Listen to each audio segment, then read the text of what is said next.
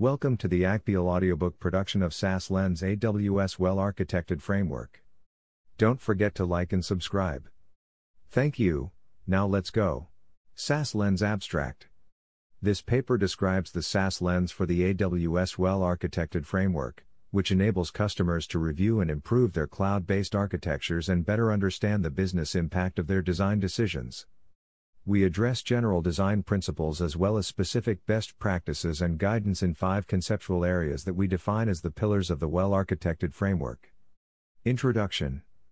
The AWS Well-Architected Framework helps you understand the pros and cons of decisions you make while building systems on AWS. By using the framework, you will learn architectural best practices for designing and operating reliable, secure, efficient, and cost-effective systems in the cloud. It provides a way for you to consistently measure your architectures against best practices and identify areas for improvement. We believe that having well-architected systems greatly increases the likelihood of business success. In this lens, we focus on how to design, deploy, and architect your multi-tenant software as a service, SaaS, application workloads in the AWS cloud. For brevity, we have only covered details from the well-architected framework that are specific to SaaS workloads. You should still consider best practices and questions that have not been included in this document when designing your architecture. We recommend that you read the AWS Well-Architected Framework white paper. This document is intended for those in technology roles, such as Chief Technology Officers, CTOs, architects, developers, and operations team members.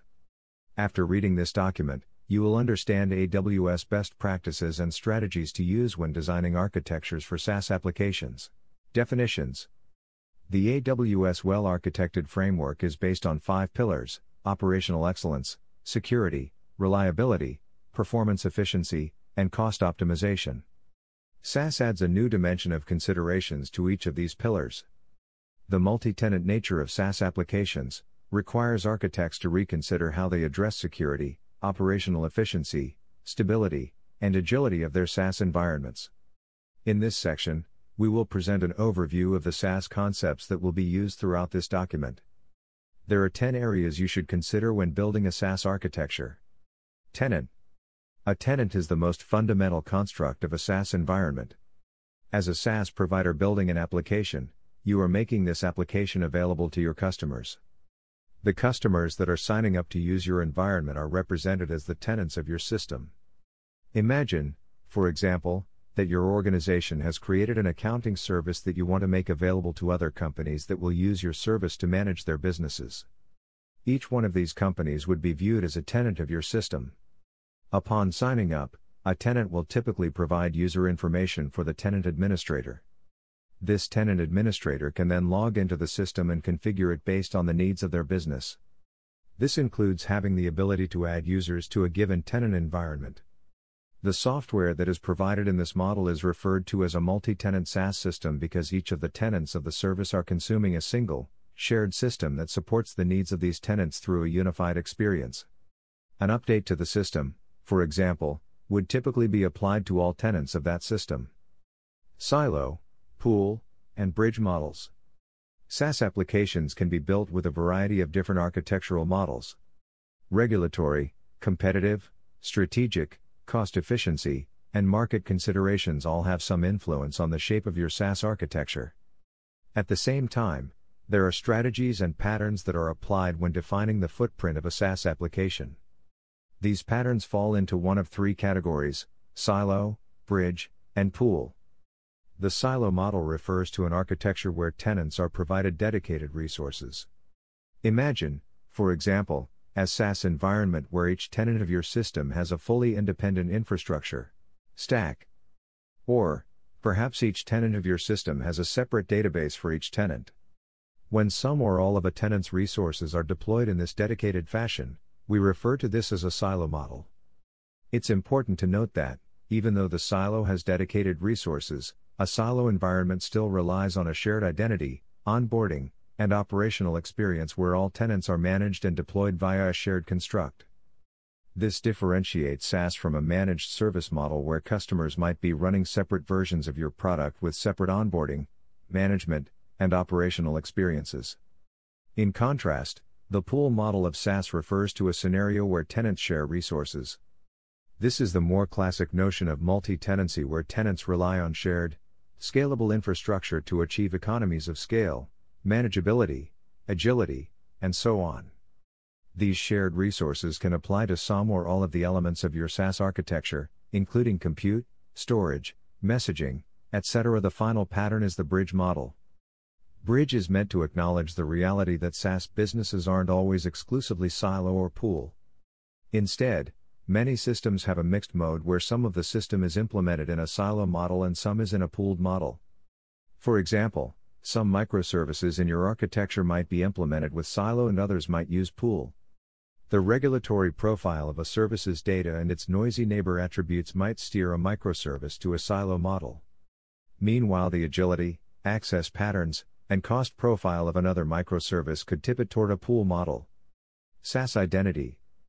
Most systems already rely on an identity provider for authentication. In the world of SaaS, we need to extend the notion of identity to incorporate tenancy into our definition of identity. This means that, after authenticating a user, we need to know who the user is as well as which tenant that user is associated with. This merging of the user identity with the tenant identity is referred to as a SaaS identity. This concept is a foundational element of a SaaS architecture, providing the tenant context that is used to implement the underlying multi-tenant policies and strategies that are part of a SaaS application. Tenant isolation. Tenant isolation is one of the foundational topics that every SaaS provider must address. As independent software vendors, ISVs, make the shift toward SaaS and adopt a shared infrastructure model to achieve cost and operational efficiency, they also have to take on the challenge of determining how their multi-tenant environments will ensure that each tenant is prevented from accessing another tenant's resources.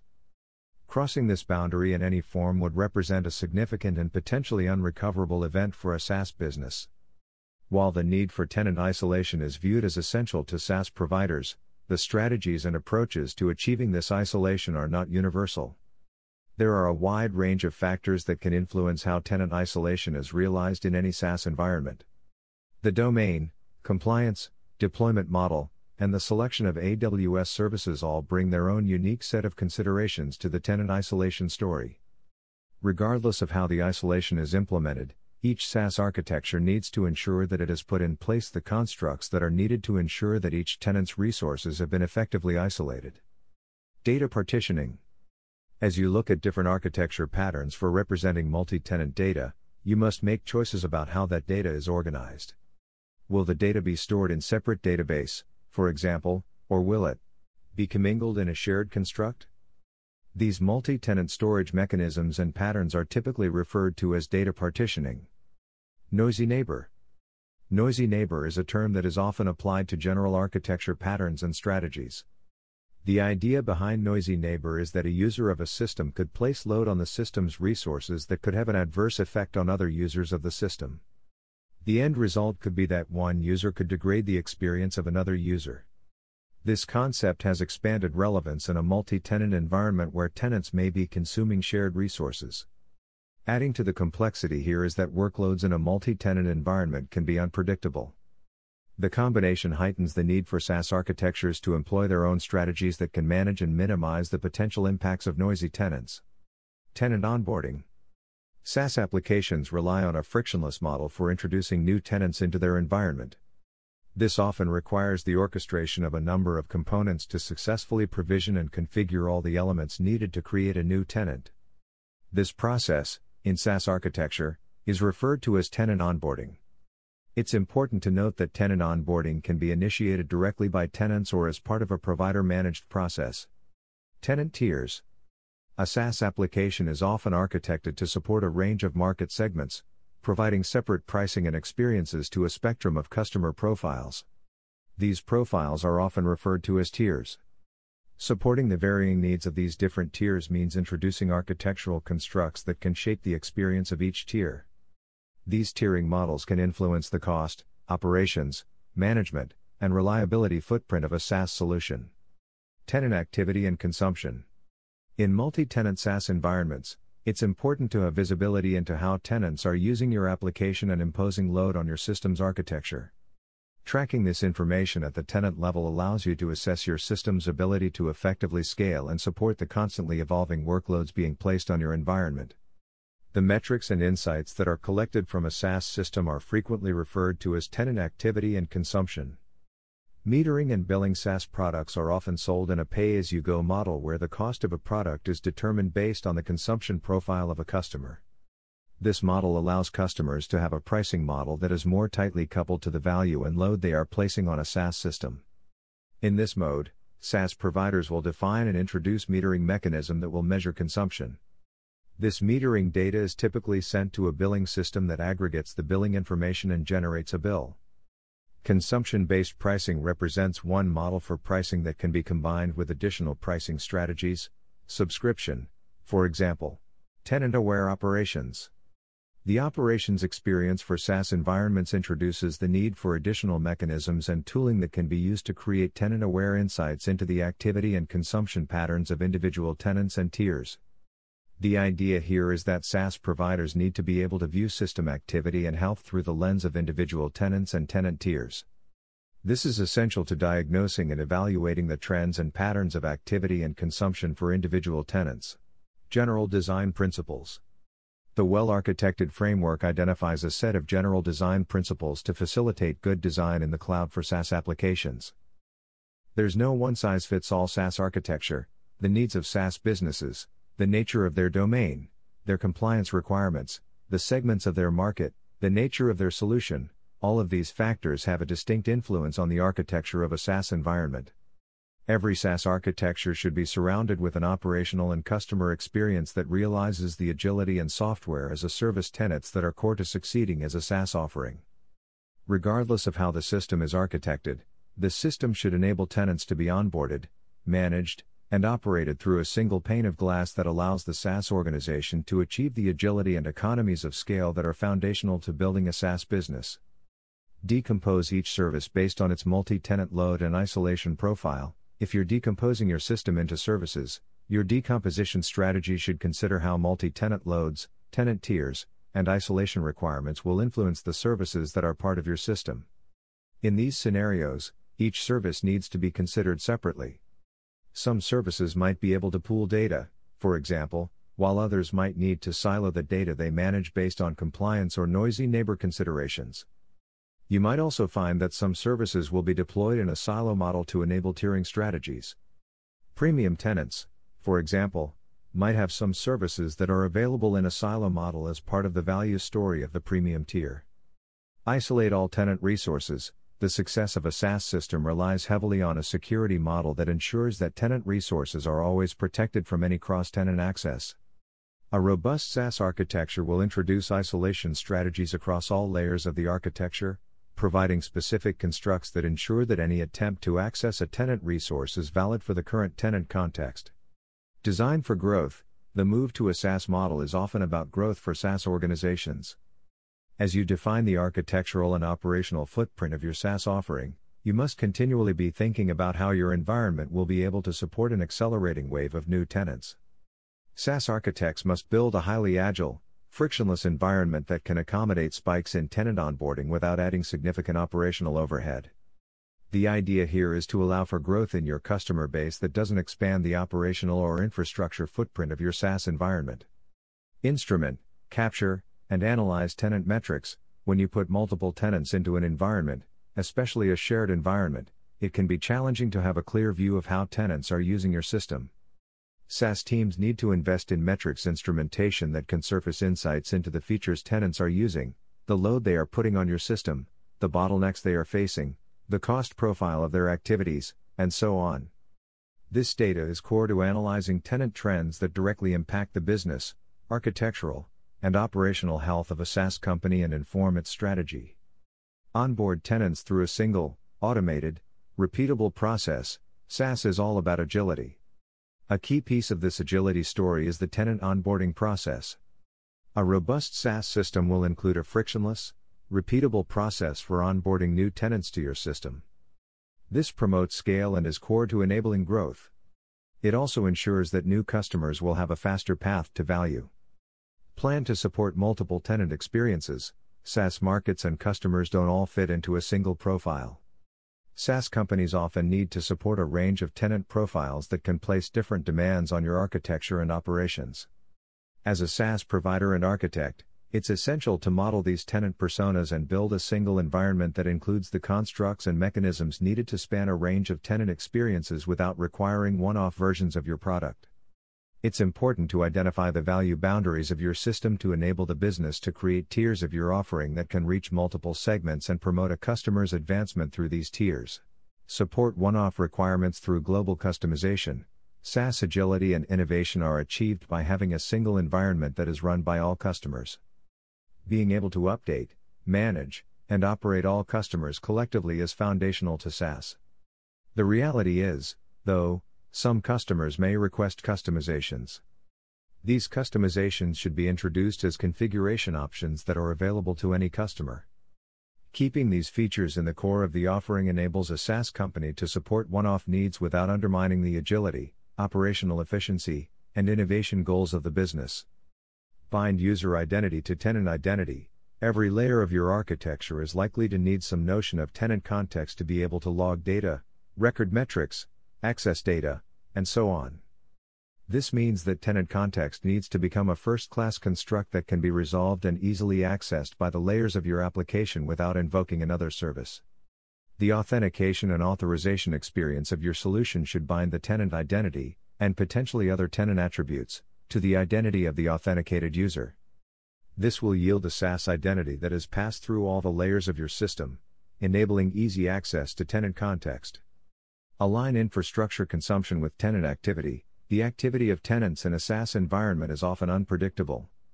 Which resources tenants are consuming, how they're consuming them, and when they are consuming them can vary significantly. The number of tenants in your system can also change regularly. While these factors can present scaling challenges, a robust SaaS architecture will employ policies that limit over-provisioning and align an application's infrastructure consumption with the real-time trends in tenant activity. This promotes tighter alignment between tenant workloads and the cost profile of your overall SaaS infrastructure. Limit developer awareness of multi-tenant concepts. While tenancy will flow through the layers of your architecture, it should be your goal to limit the degree to which developers have exposure to tenancy. As a rule of thumb, a developer's experience writing a multi-tenant service should not be all that different from writing a service that has no notion of tenancy. If developers need to introduce tenancy throughout their code, this will make it challenging to manage and enforce compliance with your application's multi-tenant policies and mechanisms. This means providing libraries and reusable constructs to developers that hide the details of tenancy. SaaS is a business strategy, not a technical implementation. SaaS environments and their underlying technology choices are shaped directly by the agility, innovation, and competitive needs of the business. The emphasis and mindset here centers around the creation of a service experience for customers that focuses on zero downtime, regular updates, and closer connection with customers. This means designing an architectural and operational footprint that can promote continual evolution and rapid response to market demands. A technically solid architecture that doesn't enable agility, innovation, and operational efficiency will be unlikely to keep pace with the competitive landscape of the market, especially if you're competing with other SaaS providers. Create tenant-aware operational views. Operations teams are presented with a new set of challenges in a multi-tenant environment. While having a global view of a system's health and activity remains important in SaaS environments, a robust SaaS operational footprint will also include insights into how specific tenants or tenant tiers are exercising your system. SaaS operations teams should construct dashboards and views that enable them to analyze and profile the activity and load of individual tenants. Being able to view and troubleshoot usage through the lens of individual tenants is essential to building a proactive, efficient multi-tenant operations experience. Measure the cost impact of individual tenants. The business, architects, and operations teams for a SaaS company often need to have a clear picture of how tenants are impacting the cost footprint of a SaaS environment. For example, are tenants in the basic tier imposing higher costs than tenants in the premium tier? Are tenant consumption patterns or features changing the cost profile of your environment? These are among the questions that can best be answered by having a clear view into tenant cost profiles. This is especially important to understand in environments where tenant resources are shared by multiple tenants. Collecting and surfacing this data often provides a SaaS business with valuable insights that can shape the architecture and business model of a SaaS company. Scenarios. In this section, we will cover a series of scenarios that represent common patterns and strategies that are used when designing and building SaaS solutions on AWS. We will present the assumptions we made for each of these scenarios, the common drivers for the design, and a reference architecture of how these scenarios are realized using AWS architecture constructs. Serverless SaaS. The move to a SaaS delivery model is accompanied by a desire to maximize cost and operational efficiency. This can be especially challenging in a multi-tenant environment where the activity of tenants can be difficult to predict. Finding a mix of scaling strategies that align tenant activity with the actual consumption of resources can be elusive. The strategy that works today might not work tomorrow. These attributes make SaaS a compelling fit for a serverless model. By removing the notion of servers from your SaaS architecture, organizations are able to rely on managed services to scale and deliver the precise amount of resources your application consumes. This simplifies the architecture and operational footprint of your application, removing the need to continually chase and manage scaling policies. This also reduces the operational overhead and complexity, pushing more of operational responsibility to managed services. AWS offers a range of services that can be used to implement a serverless SaaS solution. The diagram in Figure 1 provides an example of a serverless architecture. Here you'll see that the moving parts of a serverless SaaS architecture aren't all that different than a classic serverless web application architecture. On the left of this diagram, you see that we have our web application hosted and served from an Amazon S3 bucket, presumably using one of the modern client frameworks like React, Angular, etc. In this architecture, the application is leveraging Amazon Cognito as our SaaS identity provider. The authentication experience here yields a token that includes our SaaS context that is conveyed via a JSON Web Token, JWT. This token is then injected into our interactions with all downstream application services. The interaction with our serverless application microservices is orchestrated by the Amazon API Gateway. The gateway plays multiple roles here. It validates incoming tenant tokens via a Lambda authorizer, it maps each tenant's request to microservices, and it can be used to manage the SLAs of different tenant tiers via usage plans. You'll also see that we've represented a series of microservices here that are placeholders for the various services that would implement the multi-tenant IP of your SaaS application. Each microservice here is composed from one or more Lambda functions that implement the contract of your microservice. In alignment with microservices best practices, these services also encapsulate the data that they manage. These services rely on the incoming JWT token to acquire and apply tenant context wherever it is needed. We've also shown storage here for each microservice. To conform to microservice best practices, each microservice owns the resources that it manages. A database, for example, cannot be shared by two microservices. SaaS also adds a wrinkle here, since the multi-tenant representation of data can change on a service-by-service basis. One service may have separate databases for each tenant, silo, while another might commingle the data in the same table, pool. The storage choices you make here are meant to be driven by compliance, noisy neighbor, isolation, and performance considerations. Finally, on the right-hand side of this diagram, you'll see a series of shared services.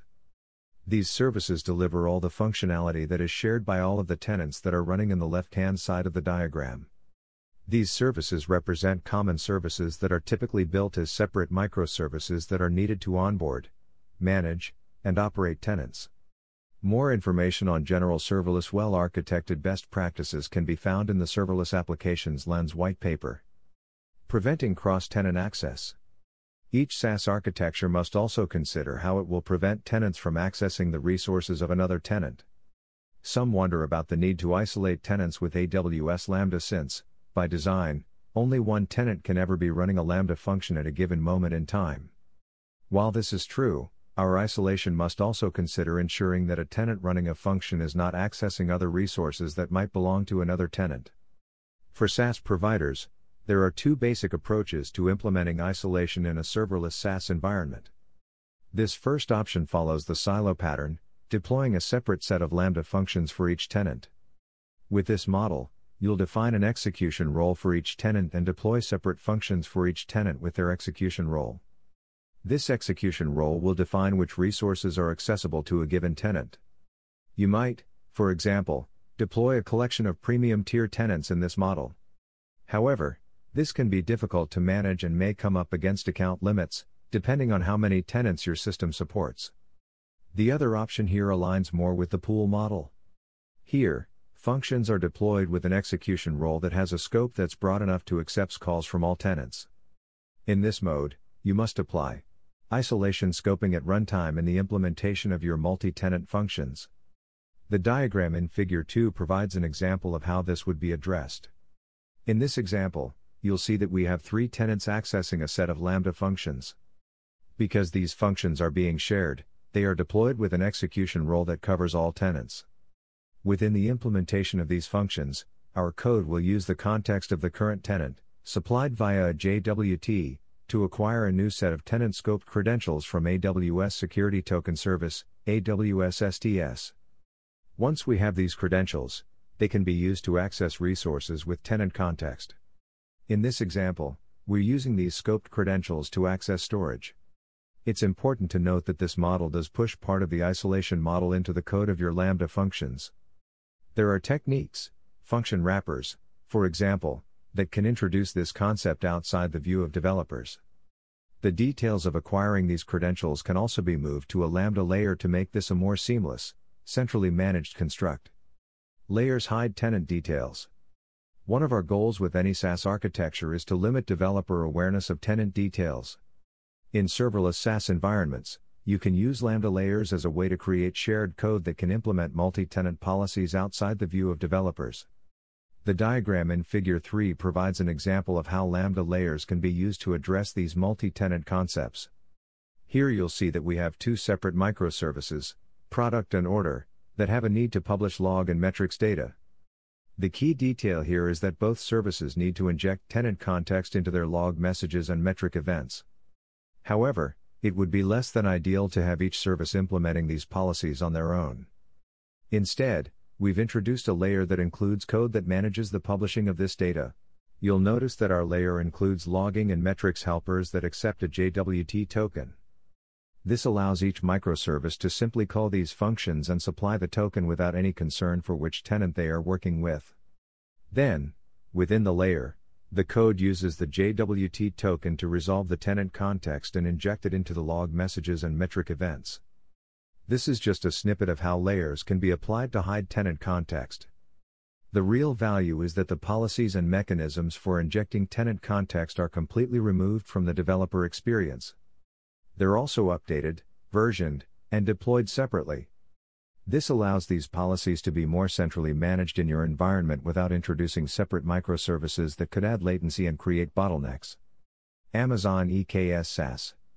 For many SaaS providers, the profile of Amazon Elastic Kubernetes Service, Amazon EKS, represents a good fit with their microservices development and architectural goals.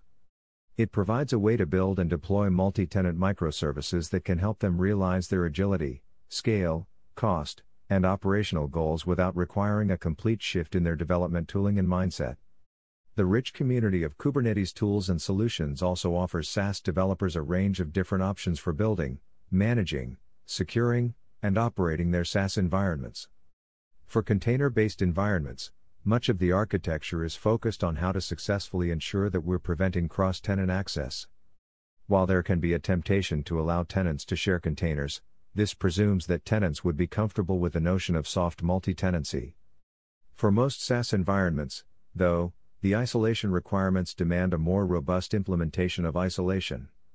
These isolation factors can have a significant impact on the architectural model that gets built with Amazon EKS.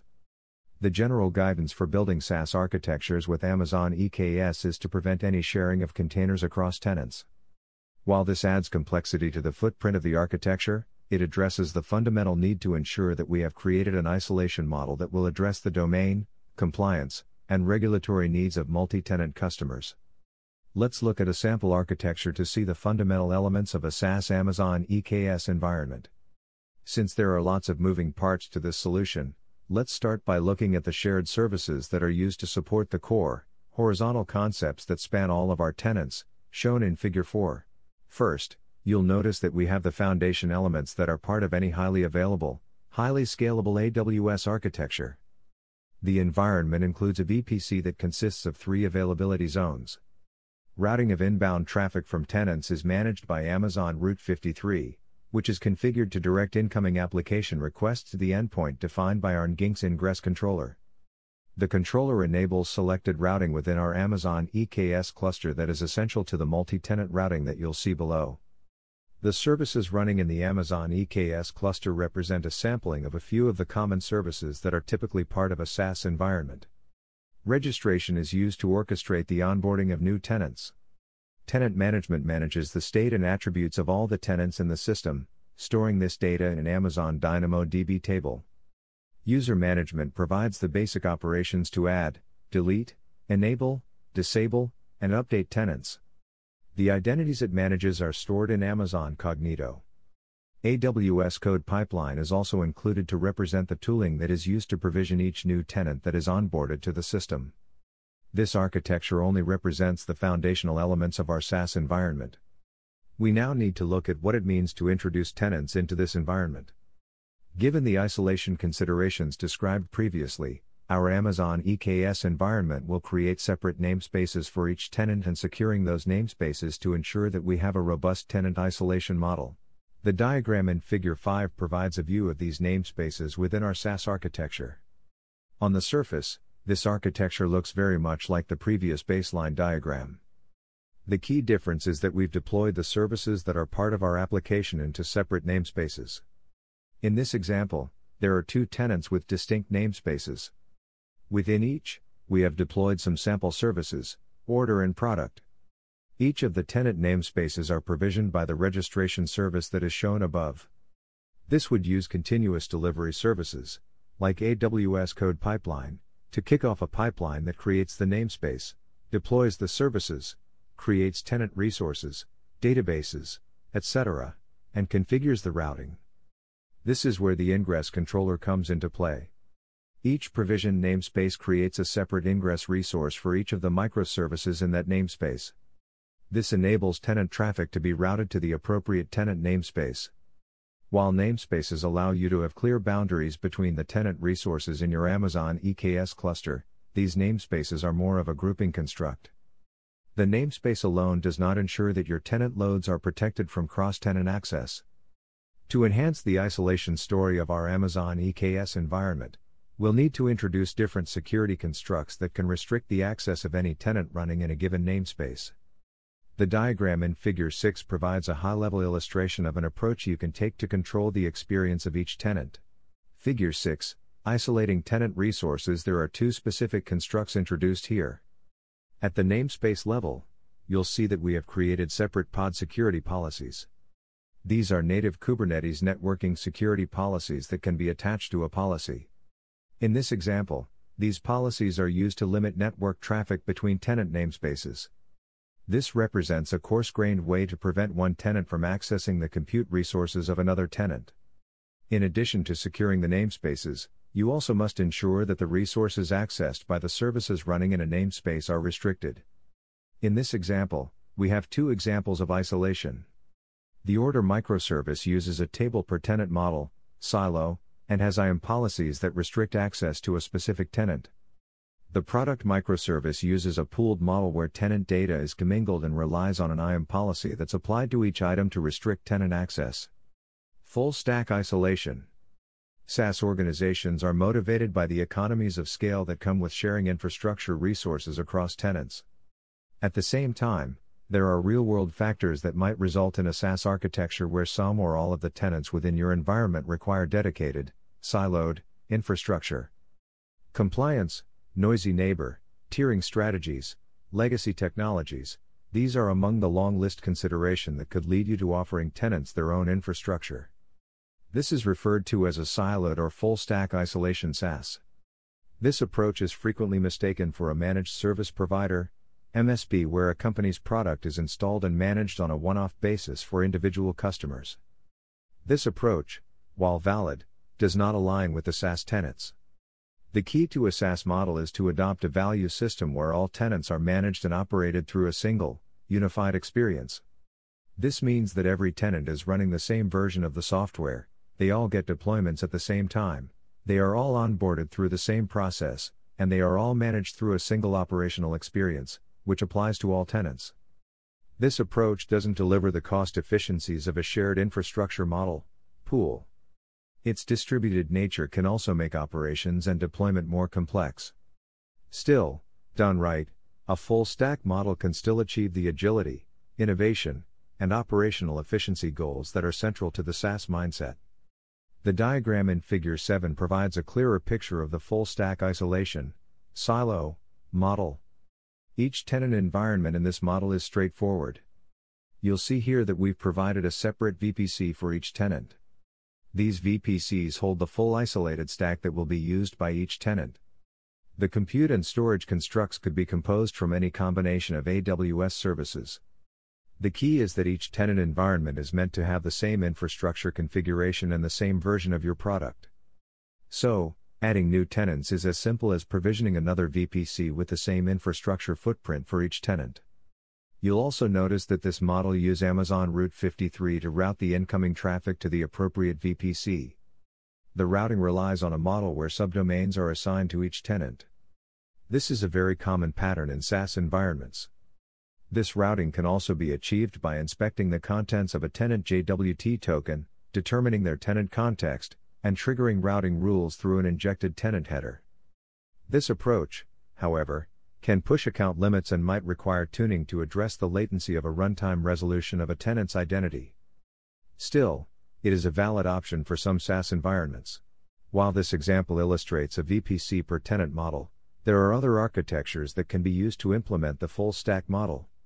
Some organizations might choose to use an account per tenant model where each tenant environment is deployed in a separate provisioned account. The option you choose will vary depending on the number of tenants you need to support and the overall management experience that you're targeting. In some cases, the number of tenants you need to support could exceed the number of VPCs that can be created within an AWS account. Unified onboarding, management, and operations. The real SaaS elements of the full stack isolation, silo, model come in when we look at the onboarding, management, and operations of this experience. To realize the full value proposition of SaaS, this model must introduce a collection of services that can be used to manage and operate all of the tenant environments. The diagram in Figure 8 provides a view of these extra layers of services. What we introduce here is an entirely separate set of services that are built around the needs of the SaaS provider's administration and management experience. While the stack of our tenant environments is shaped by domain, legacy, and other requirements, the stack of our management experience is completely driven by the goals and usage patterns that can be quite different than those that apply to tenants. This management very much conforms to a classic serverless SaaS application model. You'll see that we have two entry points into our administration environment. One is the admin application that uses Amazon CloudFront and Amazon S3 to serve up the application experience that is used by SaaS administrators to manage and configure tenant environment. You'll also see the sign-up and API experience highlighted here. This represents the ability to trigger tenant onboarding via a public API request. This API can also be part of a SaaS provider's developer API experience. Finally, we've also highlighted a collection of microservices that represent the shared services that are used to orchestrate the onboarding, management, and operations experience. We've chosen Lambda as the model for our microservices, based on its management, scale, and cost efficiency model. These services could be implemented with other AWS compute services. On the right-hand side of the diagram, you'll see the individual VPCs that represent each of our tenant environments. In this VPC per tenant model, you'll need to open a valid path for your management plane to be able to configure and access the resources of these tenant environments. AWS offers a number of options for this, including AWS Private Link, VPC peering, and Amazon Event Bridge. The option you choose will depend on the nature of the management experience you are building. Hybrid SaaS deployment. The needs of customers in SaaS environments can vary significantly for a business. While there are significant cost and operational advantages to building a SaaS solution that has all customers running in shared infrastructure model, pool, There might be times when customers are not willing to share infrastructure resources with other tenants. This need for one-off customers to have their own environment can be challenging for SaaS providers. While SaaS providers feel the business pressure to support this model, they also know that supporting variations of this nature will undermine the overall SaaS goals of the business. Each new one-off customer can add operational overhead and complexity. As each new customer is added in this model, you quickly find yourself sliding further away from the innovation, agility, and cost efficiency benefits that come from a shared infrastructure model. There are, however, architectural and operational strategies that can embrace this model without fully compromising your SaaS vision. The diagram in Figure 9 provides a conceptual view of how you could address this challenge. In this diagram, you'll notice that we have two separate deployments of our SaaS environment. The left side is deployed in a pooled model with shared infrastructure. The majority of our tenants are running in this environment. However, on the right side, we've deployed a separate copy of the multi-tenant environment that is hosting one tenant, Tenant 4. The key to this strategy is that both environments, the left and right, are running the same version of the SaaS application. Any new changes or updates are applied to both environments at the same time. More importantly, you'll see that we have a single, unified management experience that spans both of these environments. Onboarding, identity, metering, and billing are shared and common to both environments. This shared experience allows a SaaS organization to manage and operate these environments through a single pane of glass. By fitting these one-off tenants into this model, you're able to minimize the impact to the overall agility and operational efficiency of your SaaS environment. This model impacts cost efficiency and adds operational complexity. However, it can represent a reasonable compromise for many SaaS companies. Multi-tenant microservices. The microservices running in a multi-tenant environment must address additional considerations. These microservices must be able to reference and apply tenant context within each service. At the same time, it's also our goal to limit the degree to which developers need to introduce any tenant awareness into their code.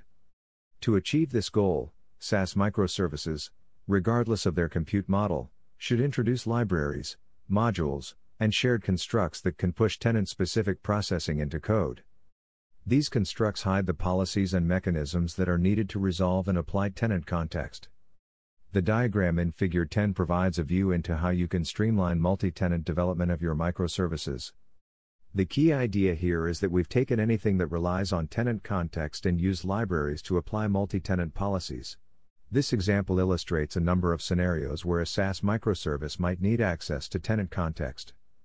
The flow starts with a call into our microservice with a request to get a list of products. Somewhere in the code of our service, your service logs a message. The microservice developer simply logs a message to a logging wrapper. This wrapper gets the tenant context from the token manager and injects that context into our message that is, in this example, published to Amazon S3. Our log policies and how tenant data lands in logs and managed by whichever policies we choose to include in our logging helper. This theme continues across the rest of the experience here. Our call to get products first gets the tenant identifier from the token manager. It then uses this context to get tenant scoped credentials from an isolation manager before using these credentials to get the product data from DynamoDB. Finally, our service records a metric, perhaps execution time, using the same mechanism for resolving the tenant identifier and injecting tenant context into the metrics messages. The practices outlined here are not meant to introduce heavyweight constructs into your microservices. This abstraction of tenancy follows the general design practices of pushing common concepts into shared code. It's important to note that all of the concepts represented in this diagram are running within the context of a single microservice. Each of these blocks simply represent code that is reused by your microservice. Breaking these concepts into separate services would add latency and complexity that would typically not be justified. Tenant insights. As companies move into a multi-tenant model, it becomes increasingly challenging to capture and surface insights into how tenants are using your application. This is especially true with the resources of your SaaS environment that are shared by tenants. At the same time, with all your tenants potentially running in one shared environment, the ability to have a clear view into tenant activity and consumption is essential to building a robust SaaS offering. Knowing what features of the product tenants are using, Knowing how tenants are pushing the architecture of your environment, and having visibility into how different tiers of tenants are scaling are among the insights that SaaS companies need to be able to effectively operate a healthy SaaS business. The scope of SaaS metrics is intentionally broad. This is because metrics are consumed in multiple contexts by different roles within a SaaS organization. This means you need to be thinking beyond the infrastructure health. SaaS metrics often include business agility, feature consumption, microservice activity, scaling trends, and so on. The idea is to capture and correlate tenant and tier usage trends with application and consumption activity.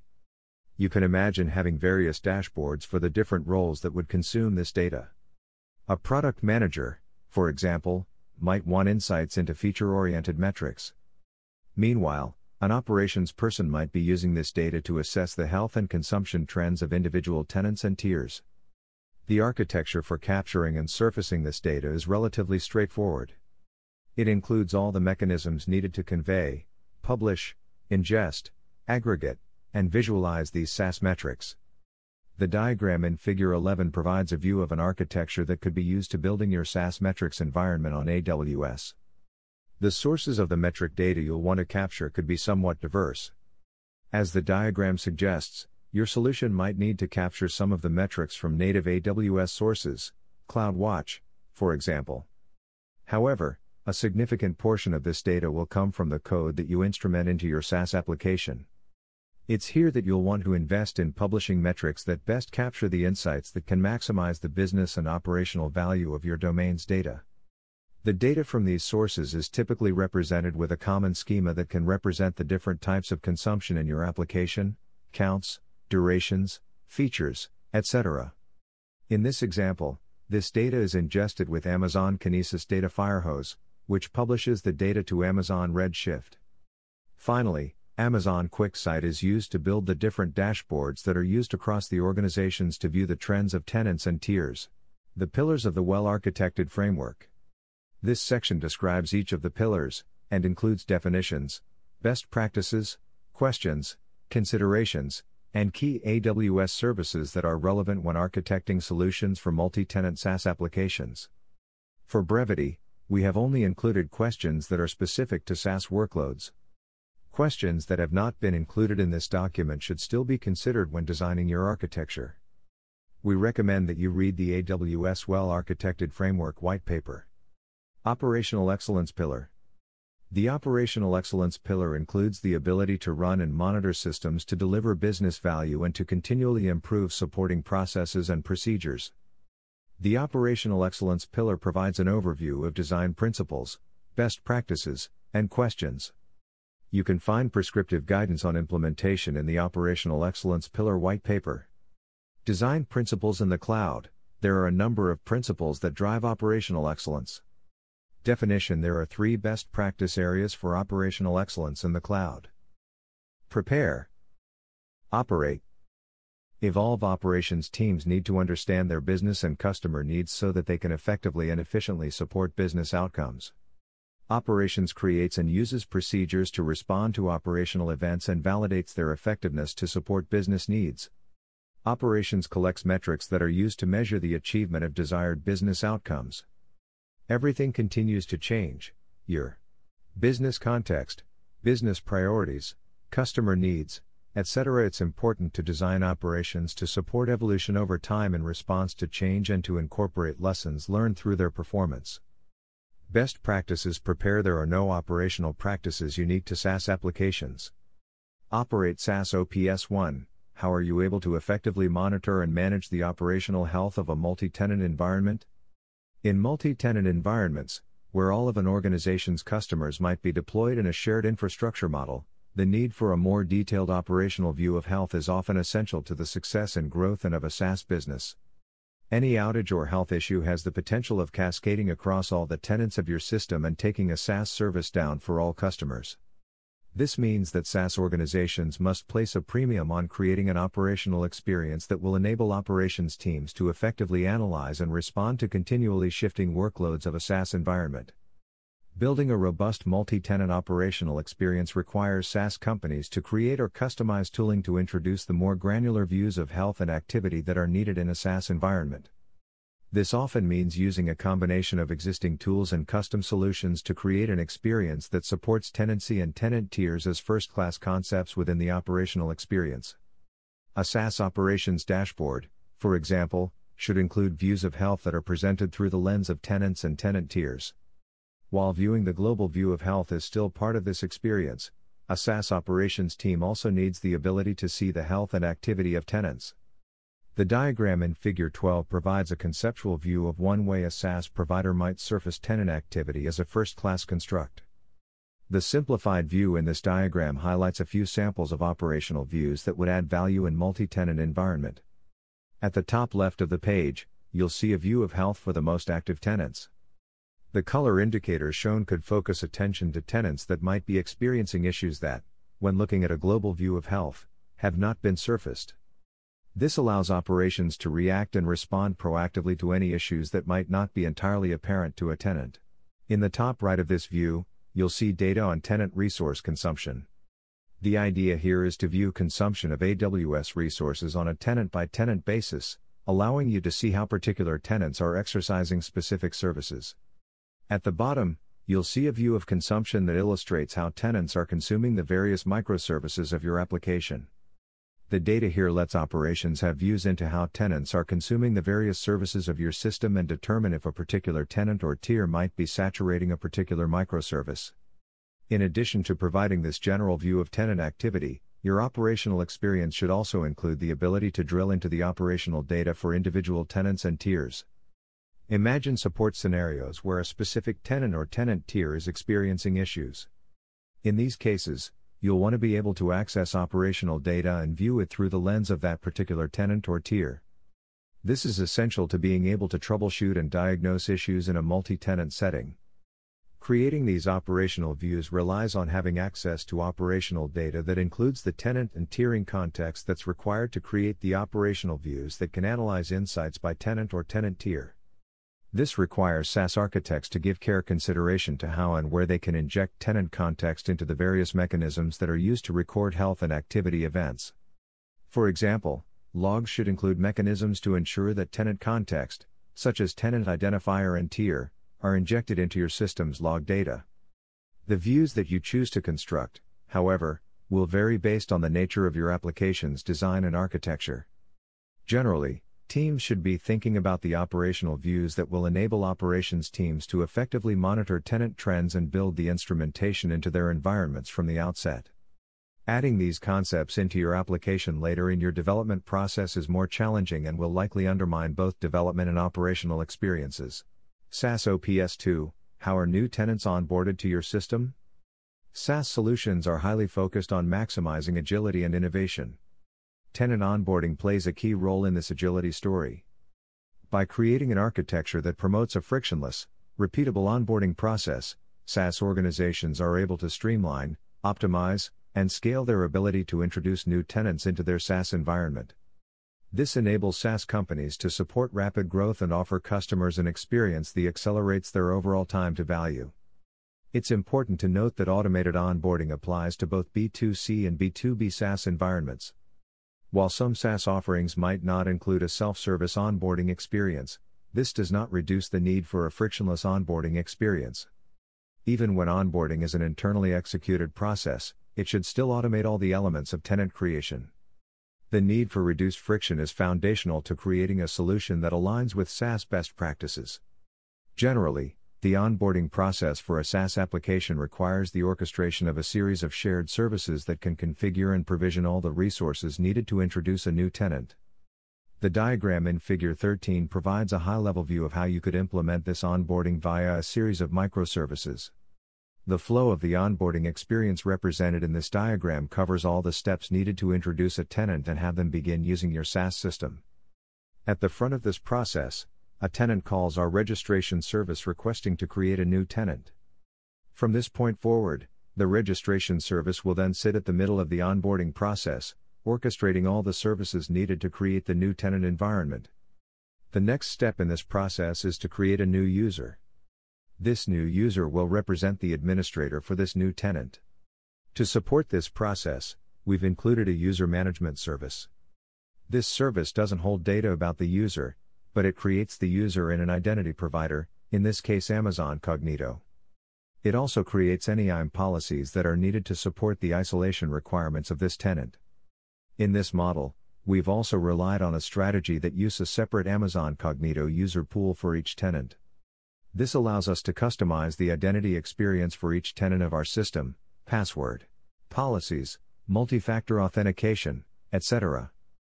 By selecting this approach, we must map each user ID to a corresponding user pool. This mapping is managed by the User Management Service. After the user is created, our process now creates a tenant. This separation of tenant as a distinct service is essential to SaaS environments. It provides a centralized way to manage the state and attributes of a tenant completely separate from the users that are associated with that tenant. A tenant's tier or the status, for example, would be controlled by the Tenant Management Service. As part of onboarding, a SaaS system must often establish a footprint in a billing system. In this example, you'll see that we inform the billing integration service that we're creating a new tenant. This service then assumes responsibility for creating a new account with the billing provider. This includes configuring the plan or tier for the tenant, free, bronze, platinum, etc. The last step in the process shown in the diagram relates to the provisioning of tenant infrastructure. Some SaaS architectures will include dedicated tenant resources. In these scenarios, our onboarding process must provision these new resources before our tenant can be activated. While the flow represented here could vary depending on the nature of your environment, the concepts represented here are common to the onboarding process. Automating the creation, configuration, and provisioning of tenant resources is fundamental to creating a rich, scalable multi-tenant experience. SaaS OPS 3. How do you support the need for tenant-specific customizations? One of the significant challenges SaaS architects face is the need to ensure that all tenants are running the same version of their product. This is especially true for companies that have migrated to SaaS and have grown accustomed to supporting unique customer requirements through one-off versions of their product. While this might seem tempting, any movement away from a unified customer management, operations, support, and deployment experience directly undermines the overall agility of a SaaS organization. As each new custom environment is introduced, a SaaS organization slowly makes its way to a traditional software model. Ultimately, this ends up eroding the cost, operational efficiency, and general innovation goals that are core to the SaaS business model. The challenge, then, is to find a strategy that allows you to meet these occasional one-off needs without creating a forked version of your product. The compromise here is achieved through the introduction of customization options that are added to the overall offering.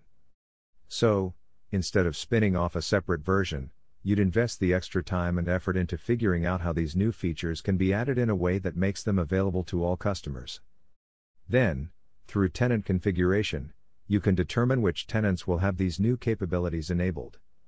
A common approach to this problem is to use feature flags. Feature flags are commonly used by application developers as a way to have multiple paths of execution in a common code base with flags that enable or disable each of the different capabilities at runtime. This technique, which is often used as a general development strategy, provides an effective way to introduce customization into your SaaS environment. Each feature flag would correlate to a tenant configuration option. This configuration would be evaluated at runtime and influence the features that are enabled for each tenant. The diagram in Figure 14 provides a conceptual view of how these flags would be applied. A series of flags will be turned on and off for individual tenants, determining which capabilities are enabled for a tenant. These configuration options would be changed as a tenant signs up for new features of a SaaS offering. In some cases, these flags can be associated with tiers, instead of individual tenants. Feature flags are just one way to achieve this. The key takeaway here is that, even if a single tenant needs a unique feature, that feature should be introduced as a customization to the core platform. How you apply that customization can vary based on the stack and design of your system. The intent is to ensure that we can deploy and manage a single version of our product.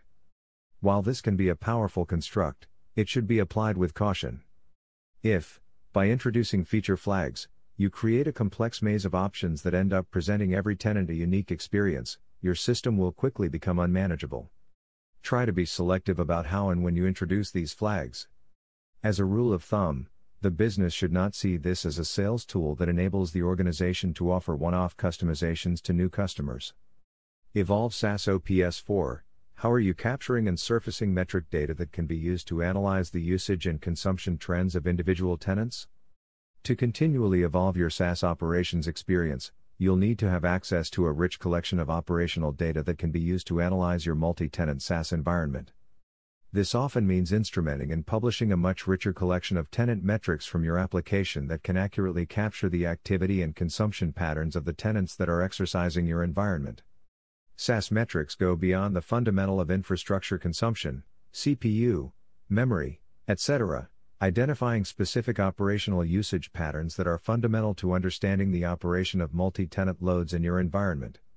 Analysis of this data will allow SaaS organizations to assess trends that are happening across their system and identify opportunities to introduce policies or changes to the underlying architecture that will continually improve the reliability, scalability, cost efficiency, and overall agility of a SaaS offering. There are two distinct elements of capturing and surfacing metric data. First, your application must publish the metric data that can provide useful operational insights into your SaaS environment. You'll need to identify key points in your application where you'll want to capture and publish these metrics. The other piece of the puzzle here is the ingestion, aggregation, and surfacing of this data. There is a wide spectrum of tools that you can choose here from AWS or one of the AWS Partner Network (APN) partners. Ultimately, the ingestion component of this becomes more of a data warehouse and business intelligence question. The SaaS architecture scenarios listed previously in this document includes a tenant insights scenario. This scenario outlines an architecture for ingesting metric data. That architecture represents one of the patterns you can apply to address this need. While our focus here is on the operational view of these tenant metrics, you can imagine that these metrics have usage in multiple contexts across a SaaS business. The operational requirement is for your architecture to ensure that the organization is actively collecting and analyzing tenant activity and consumption trends to identify opportunities to evolve your SaaS system. This fits with the broader theme of building the foundational tooling that can be used to assess the continually shifting mix of tenants and tenant workloads. Security pillar. The security pillar includes the ability to help protect information, systems, and assets while delivering business value through risk assessments and mitigation strategies. Design principles in the cloud. There are a number of principles that can help you strengthen your system security. Definition. There are 5 best practice areas for security in the cloud. Identity and access management. Detective controls. Infrastructure protection. Data protection. Incident response. Multi-tenancy adds a layer of additional considerations to your SaaS architecture. With SaaS, you have users that are now accessing a shared environment in the context of a given tenant. This context must be captured and conveyed across all the layers of your application's architecture and plays a fundamental role in securing the overall footprint of your environment. From a security perspective, you need to look at how tenancy is introduced into your environment and how it is used to secure tenant resources. Overall, you need to ensure that each tenant has a carefully constrained experience that prevents them from accessing any other tenant's resources. Identity and access management. SaaS SEC 1. How are you associating tenant context with users and applying that context within your SaaS architecture? The move to a multi-tenant architecture often begins with identity. Each user that accesses your application must be connected with a tenant. This binding of a user identity to a tenant is informally referred to as a SaaS identity. The key attribute of the SaaS identity is that it elevates tenant context to a first-class construct, connecting it directly to the overall authentication and authorization model of your SaaS application. This approach allows tenant context to flow through all the layers of the architecture using the same architecture constructs that are used to convey and access user identity. For example, if you have 100 microservices in your application, you want each of those services to be able to acquire and apply tenant context without requiring a round trip to another service. Managing this context through another service adds latency and often creates bottlenecks in your architecture. Injecting tenant context into your identity can be achieved through multiple patterns. The identity provider and technology you select for your application will directly shape the approach and strategies that you'll end up applying to introduce this context into your experience. While the tools might change, the fundamental need is to introduce tenancy into the overall authentication experience of your environment, where tenancy is injected at the point where a user enters your application. The diagram in Figure 15 provides an example of how this is commonly achieved using AWS services. This example includes the common components and technologies that would be used to inject tenant context into a SaaS environment. This is illustrated on the left side of the diagram, where a tenant completes a sign-up form and triggers a call to your application's registration service. This registration service creates a tenant and then creates a user in Amazon Cognito. As part of this process, you introduce custom claims into users' attributes that hold information about the user's relationship to a tenant. These custom claims become part of the identity signature of your user, connecting them directly with the tenant as a first-class construct. After the onboarding is completed, you then can look at how these user and tenant attributes are applied when a user logs in, the right-hand side of the diagram. Here you'll see that the user authenticates against Amazon Cognito and, as part of that process, returns a JSON Web Token, JWT, that includes the custom claims created during the onboarding process. Now you have a token that has all the information that you need to inject tenant context into the interactions with multi-tenant application services. In this example, we show the JWT being passed as a bearer token in the header of each request to the product microservice. This service can now acquire and apply the context from this token without calling another service. Finally, this product microservice makes a call to an order microservice, passing the JWT in the header of the request.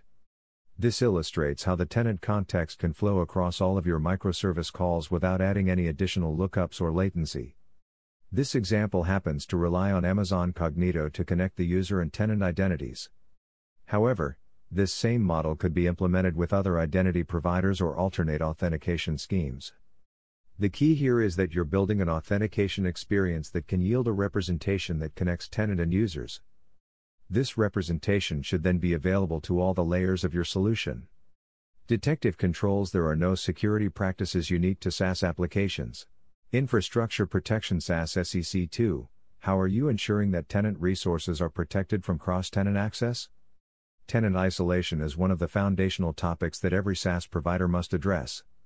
As independent software vendors, ISVs, make the shift toward SaaS and adopt a shared infrastructure model to achieve cost and operational efficiency, they also take on the challenge of determining how their multi-tenant environments will ensure that tenants are prevented from accessing another tenant's resources.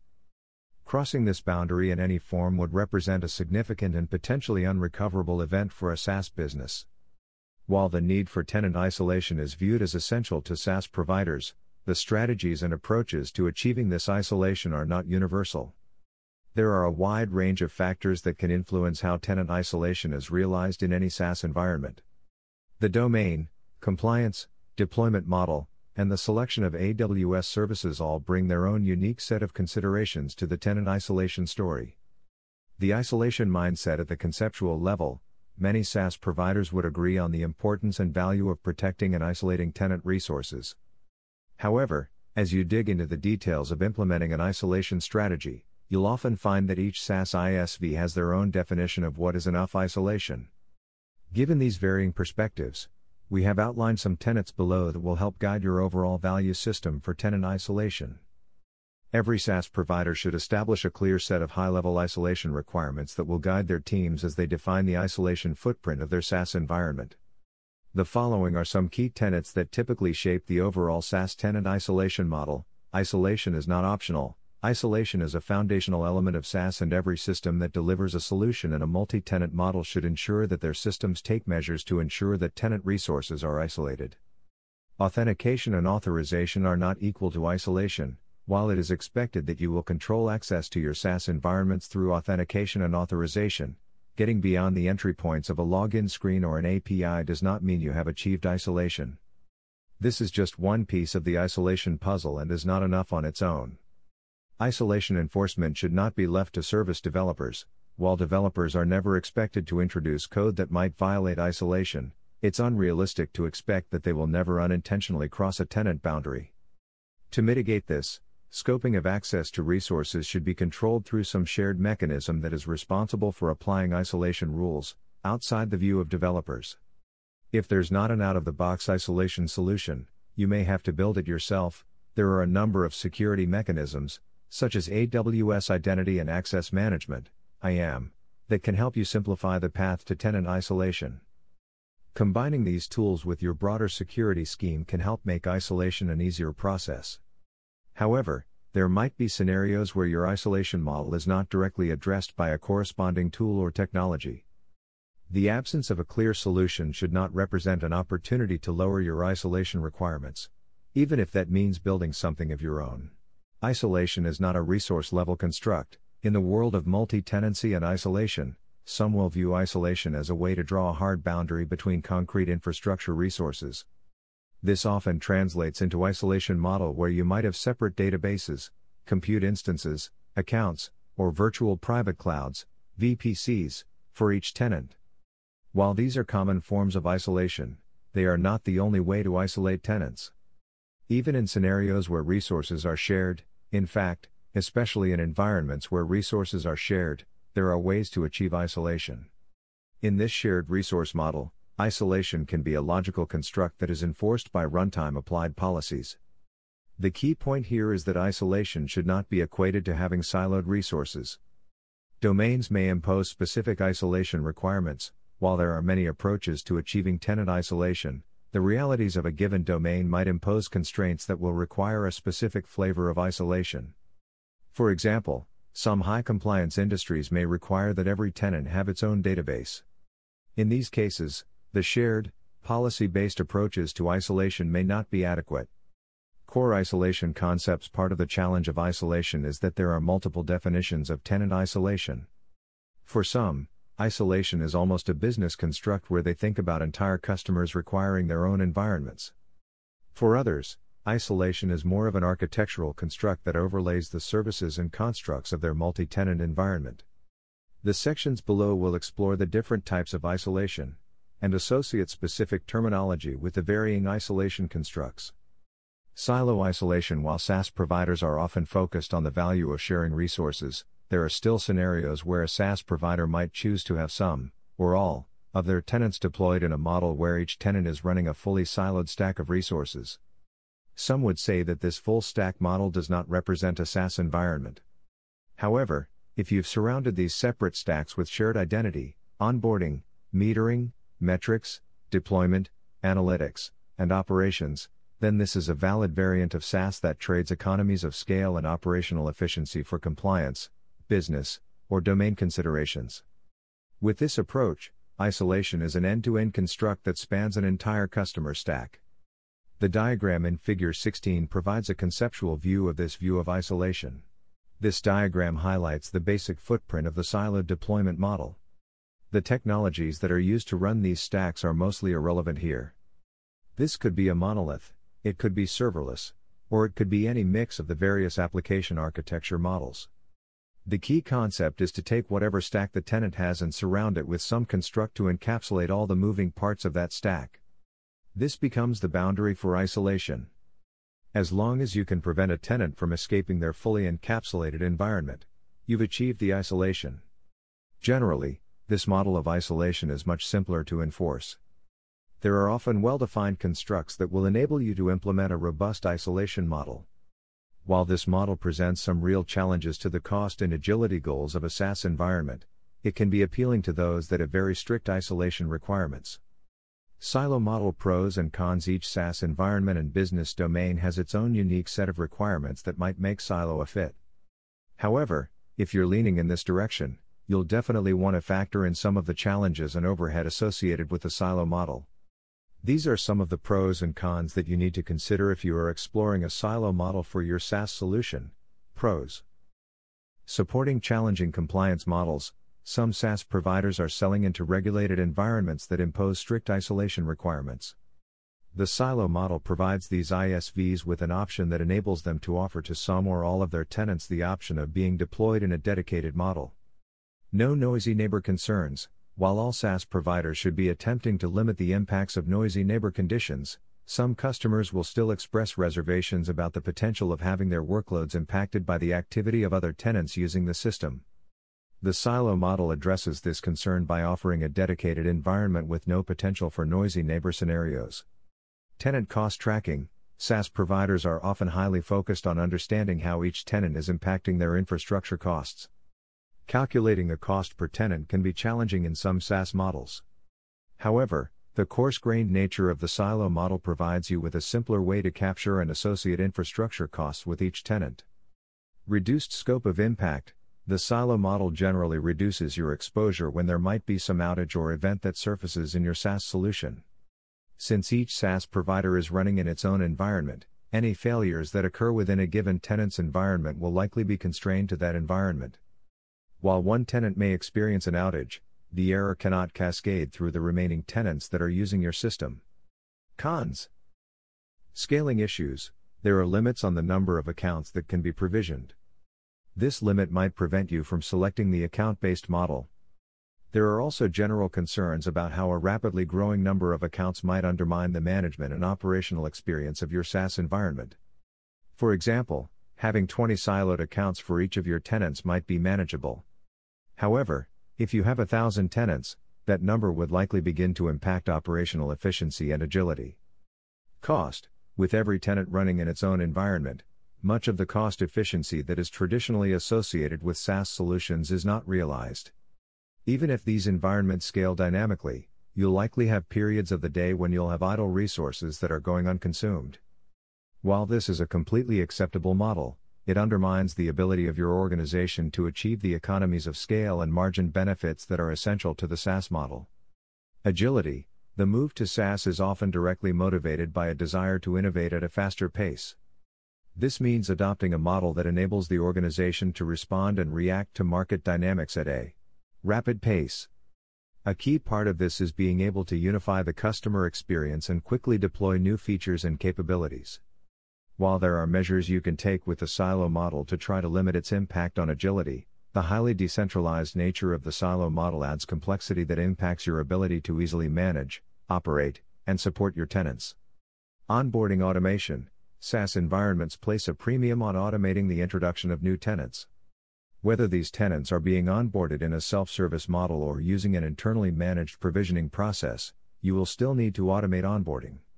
And, when you have separate silos for each tenant, this often becomes a much more heavyweight process. The provisioning of a new tenant will require the provisioning of new infrastructure and, potentially, the configuration of new account limits. These added moving parts introduce overhead that introduces additional dimensions of complexity into the overall onboarding automation, enabling you to focus less time on your customers. Decentralized management and monitoring: the goal with SaaS is to have a single pane of glass that enables you to manage and monitor all tenant activity. This requirement is especially important when you have siloed tenant environments. The challenge here is that you must now aggregate the data from a more decentralized tenant footprint. While there are mechanisms that will enable you to create an aggregate view of your tenants, the effort and energy needed to build and manage this experience is more complex in a siloed model.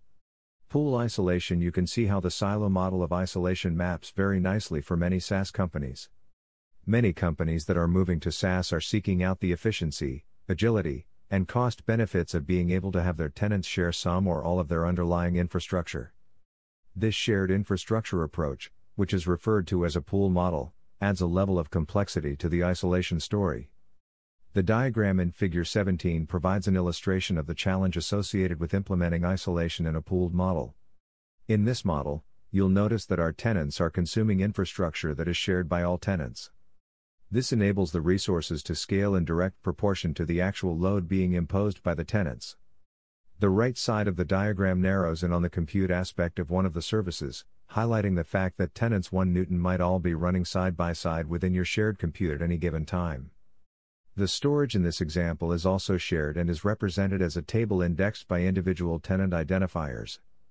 This model can work well for SaaS providers, however, it has the potential to complicate the overall isolation story. With shared resources, implementing isolation is not as clear, and typical networking and IAM constructs cannot be relied upon to create boundaries between tenants.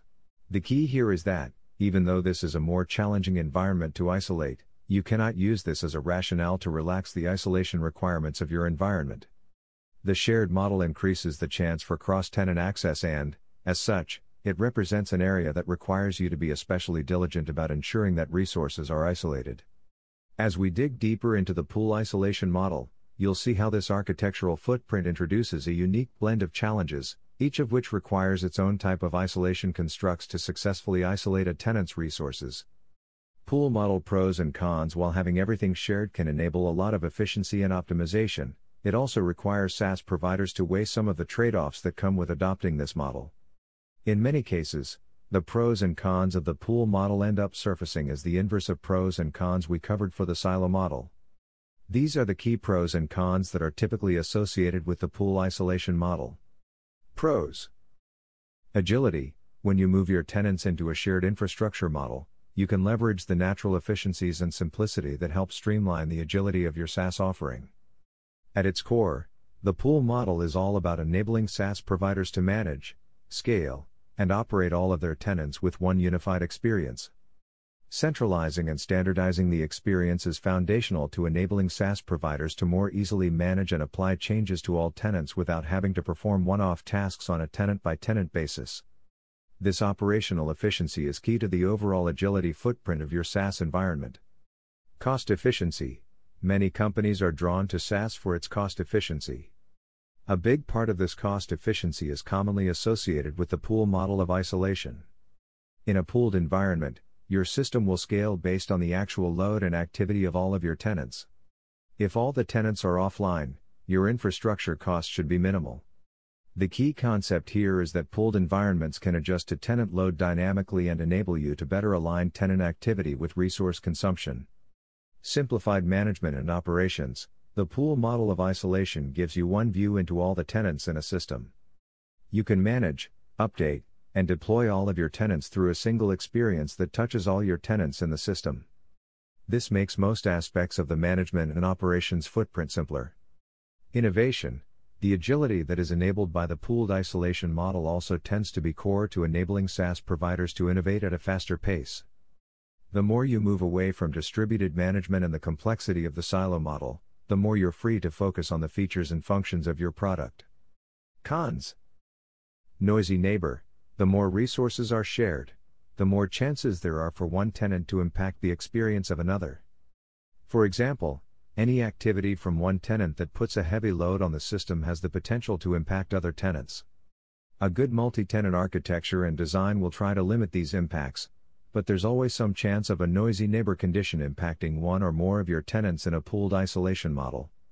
Tenant cost tracking. In a silo model, it's much easier to attribute consumption of a resource to a specific tenant.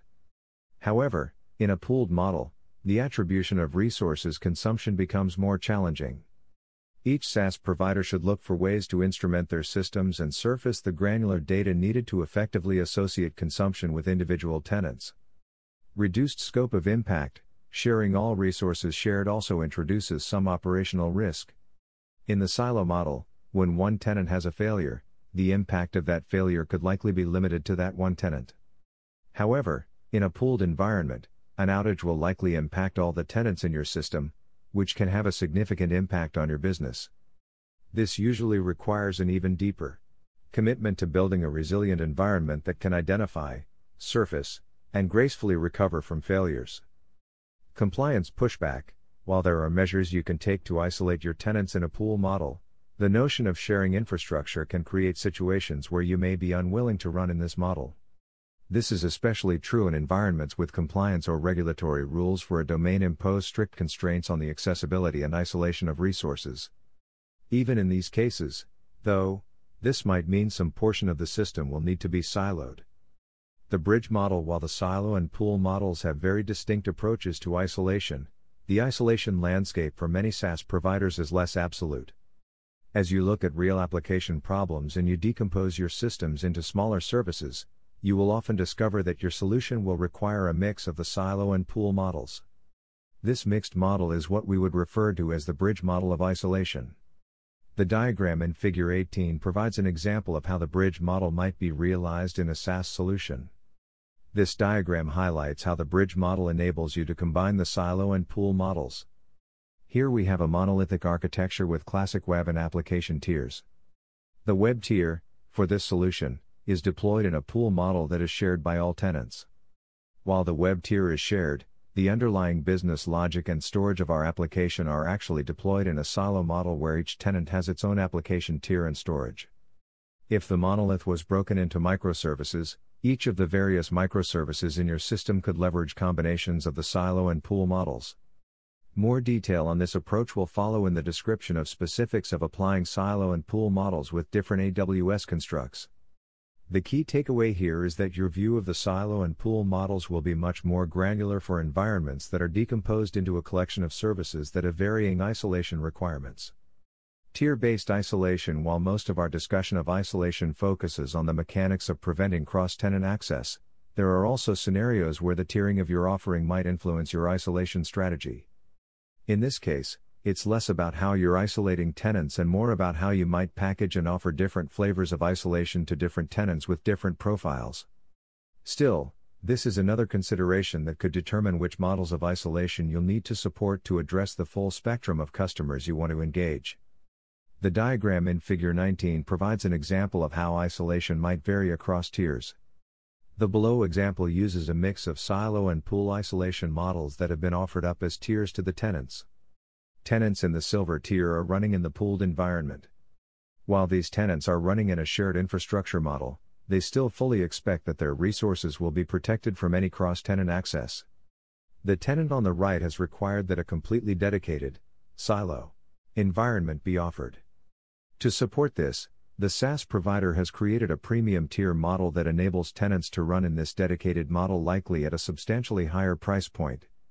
While SaaS providers generally try to limit offering a silo model to their customers, many SaaS businesses have this notion of a private pricing where these tenants offer to pay a premium to be deployed in this model. In fact, SaaS companies will not publish this as an option or identify it as a tier to limit the number of customers that chose this option. If too many of your tenants fall into this model, you'll begin to fall back to a fully siloed model and inherit many of the challenges that are outlined previously. To limit the impact of these one-off environments, SaaS providers will often require these premium customers to run the same version of the product that is deployed to the pooled environment. This enables the ISV to continue to manage and operate both environments through a single pane of glass. Essentially, the silo environment becomes a clone of the pooled environment that happens to be supporting one tenant. Targeted isolation. It's important to note that the isolation choices in your system can be quite granular. Each microservice of your system and each resource those services touch has the option of being configured with a different model of isolation. Let's look at some sample microservices to better understand how you might vary the isolation model across a varying microservices. The diagram in Figure 20 provides a view of microservices that use both the silo and pool models of isolation. In this diagram, you'll see a system that has implemented three different microservices: product, order, and account. The deployment and storage models of each of these microservices highlights how isolation, for security or noisy neighbor, could land in a SaaS environment. Let's review the isolation model for each of these services. The product microservice at the top right was deployed in a complete pooled model where both the compute and the storage are shared for all tenants. The table here reflects that tenants all land here as separate items that are indexed in the same table. The assumption is that the data will be isolated with policies that can restrict access to tenant items in this table. The order microservice is only for tenants 1 through 3 and also implemented in a pooled model. The only difference here is that it's supporting a subset of tenants. Essentially, any tenant that doesn't get a dedicated silo deployment of the order microservice would be running in this pooled deployment. Think of it as tenants 1, n with the exception of the few that get pulled out as silo microservices. For the purposes of this discussion, let's focus on the siloed services, which are represented by the dedicated order microservices, top right, and the account microservice, bottom. You'll notice that we've deployed standalone instances of the order microservice for tenants 4 and 5. The idea here is that these tenants had some requirements for the order processing, compliance, noisy neighbor, etc. that required this service to be deployed in a silo model. Here the compute and storage are both dedicated entirely to each of these tenants. Finally, at the bottom is the account microservice, which represents a silo model but only at the storage level. The compute of the microservice is shared by all tenants, but each tenant has a dedicated database that holds its account data. In this scenario, the isolation concern is focused exclusively on separating the data. The compute is still enabled to be shared. This model shows how the silo discussion becomes much more granular. Security, noisy neighbor, and a variety of factors will determine how and when you might adopt a silo isolation model for your services. The key takeaway here is that the silo model is not an all-or-nothing decision. You can think about applying the silo model to specific components of your application and only absorb this model's challenges where it's actually needed, such as when a potential customer demands its use. In this case, a more detailed discussion with the customer, you find out that there are only a few specific areas of storage and processing that are of concern. Doing so will enable you to get the efficiencies of the pool model for those parts of the system that do not require silo isolation and also give you the flexibility to offer a tiered structure to support a mix of both silo and pool models for individual services. Data protection. There are no security practices unique to SaaS applications. Incident response. There are no security practices unique to SaaS applications. Reliability pillar. The reliability pillar includes the ability of a system to recover from infrastructure or service disruptions, dynamically acquire computing resources to meet demand, and mitigate disruptions such as misconfigurations or transient network issues. Design principles in the cloud. There are a number of principles that can help you increase reliability. Definition. There are 3 best practice areas for reliability in the cloud. Foundations. Change management. Failure management. To achieve reliability, a system must have a well-planned foundation and monitoring in place, with mechanisms for handling changes in demand or requirements. The system should be designed to detect failure and automatically heal itself. Best practices. Foundations. SaaS Rel 1.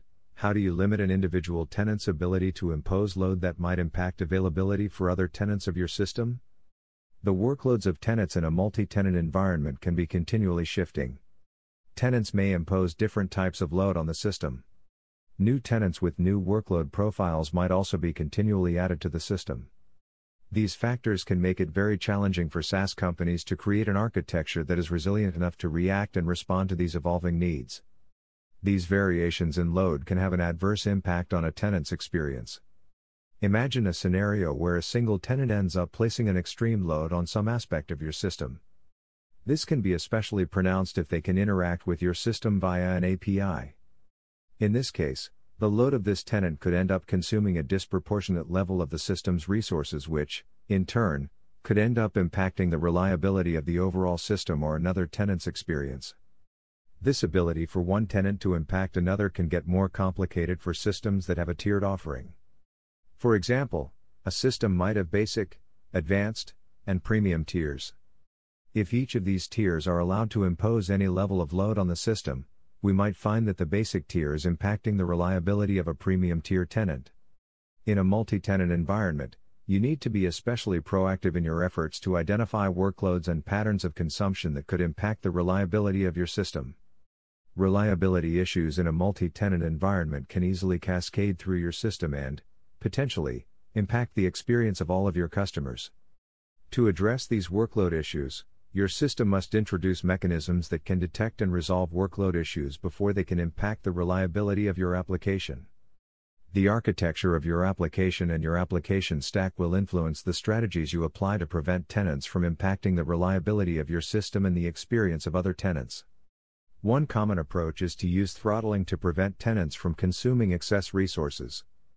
The diagram in Figure 21 provides an example of doing this using Amazon API Gateway.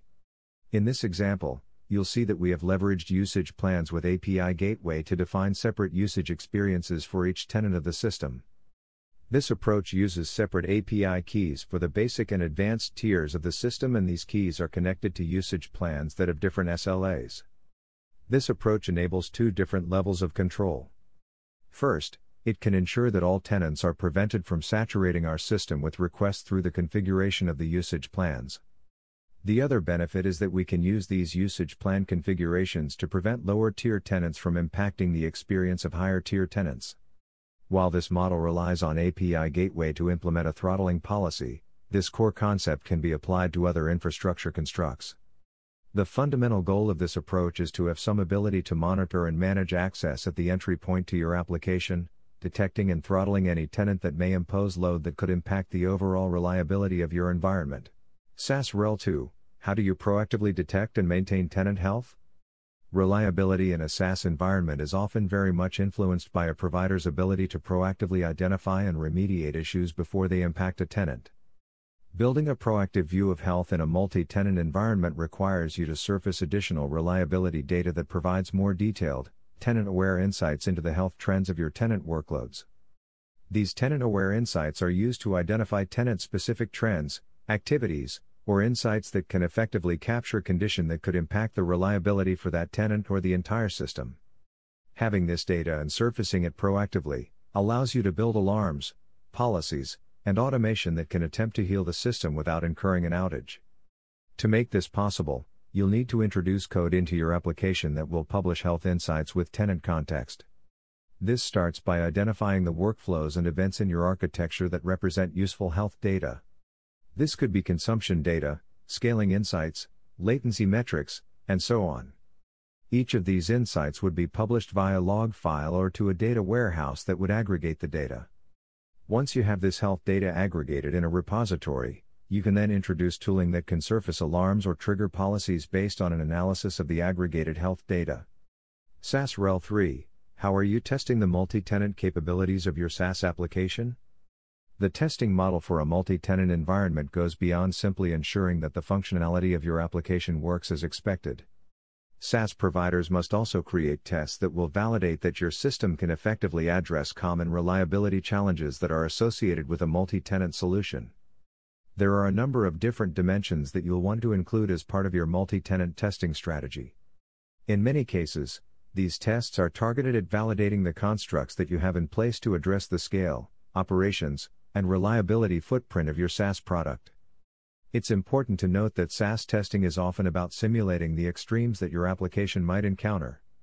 You should be focused on building a suite of tests that can effectively model and evaluate how your system will respond to the expected and the unexpected. In addition to ensuring that customers have a positive experience, your tests must also consider how cost-effectively it is achieving scale. If you are over-allocating resources in response to activity, you're likely impacting the bottom line for the business. Some specific areas where you might augment your load and performance testing strategy in a SaaS environment are: cross-tenant impact tests. Create tests that simulate scenarios where a subset of your tenants place a disproportionate load on your system. This will allow you to determine how the system responds when load is not distributed evenly among tenants, and assess how this might affect overall tenant experience. If your system is decomposed into separately scalable services, you'll want to create tests that validate the scaling policies for each service to ensure that they're scaling on the right criteria. Tenant consumption tests. Create a range of load profiles, for example, flat, spiky, and random, that track both resource and tenant activity metrics, and determine the delta between consumption and tenant activity. You can ultimately use this delta as part of a monitoring policy that could identify suboptimal resource consumption. You can also use this data with other testing data to determine if you've sized your instances correctly, have IOPS configured correctly, and are optimizing your AWS footprint. Tenant workflow tests. Use these tests to assess how the different workflows of your SaaS application respond to load in a multi-tenant context. The idea is to pick well-known workflows of your solution, and concentrate load on those workflows with multiple tenants to determine if these workflows create bottlenecks or over-allocation of resources in a multi-tenant setting. Tenant onboarding tests. As tenants sign up for your system, you want to be sure that they have a positive experience and that your onboarding flow is resilient, scalable, and efficient. This is especially true if your SaaS solution provisions infrastructure during the onboarding process. You'll want to determine that a spike in activity doesn't overwhelm the onboarding process. This is also an area where you might have dependencies on third-party integrations, billing, for example. You'll likely want to validate that these integrations can support their SLAs. In some cases, you might implement fallback strategies to handle potential outage for these integrations. In these cases, you'll want to introduce tests that verify that these fault tolerance mechanisms are performing as expected. API throttling tests. The idea of API throttling is not unique to SaaS solutions. In general, any API you publish should include the notion of throttling. With SaaS, you also need to consider how tenants at different tiers can impose load via your API. A tenant in a free tier, for example, might not be allowed to impose the same load as a tenant in the Gold tier. This enables you to verify that the throttling policies associated with each tier are being successfully applied and enforced.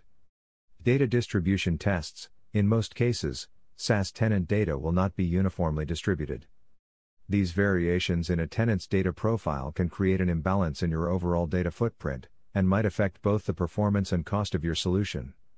To offset this dynamic, SaaS teams will typically introduce sharding policies that account for and manage these variations. Sharding policies are essential to the performance and cost profile of your solution, and, as such, they represent a prime candidate for testing. Data distribution tests allow you to verify that the sharding policies you've adopted will successfully distribute the different patterns of tenant data that your system may encounter. Having these tests in place early might help you avoid the high cost of migrating to a new partitioning model after you've already stored significant amounts of customer data. Tenant isolation testing. SaaS customers expect that every measure will be taken to ensure that their environments are secured and inaccessible by other tenants. To support this requirement, SaaS providers build in a number of policies and mechanisms to secure each tenant's data and infrastructure. Introducing tests that continually validate the enforcement of these policies is essential to any SaaS provider. As you can see, this test list is focused on ensuring that your SaaS solution will be able to handle load in a multi-tenant context. Load for SaaS is often unpredictable, and you will find that these tests often represent your best opportunity to uncover key load and performance issues before they impact one or all of your tenants.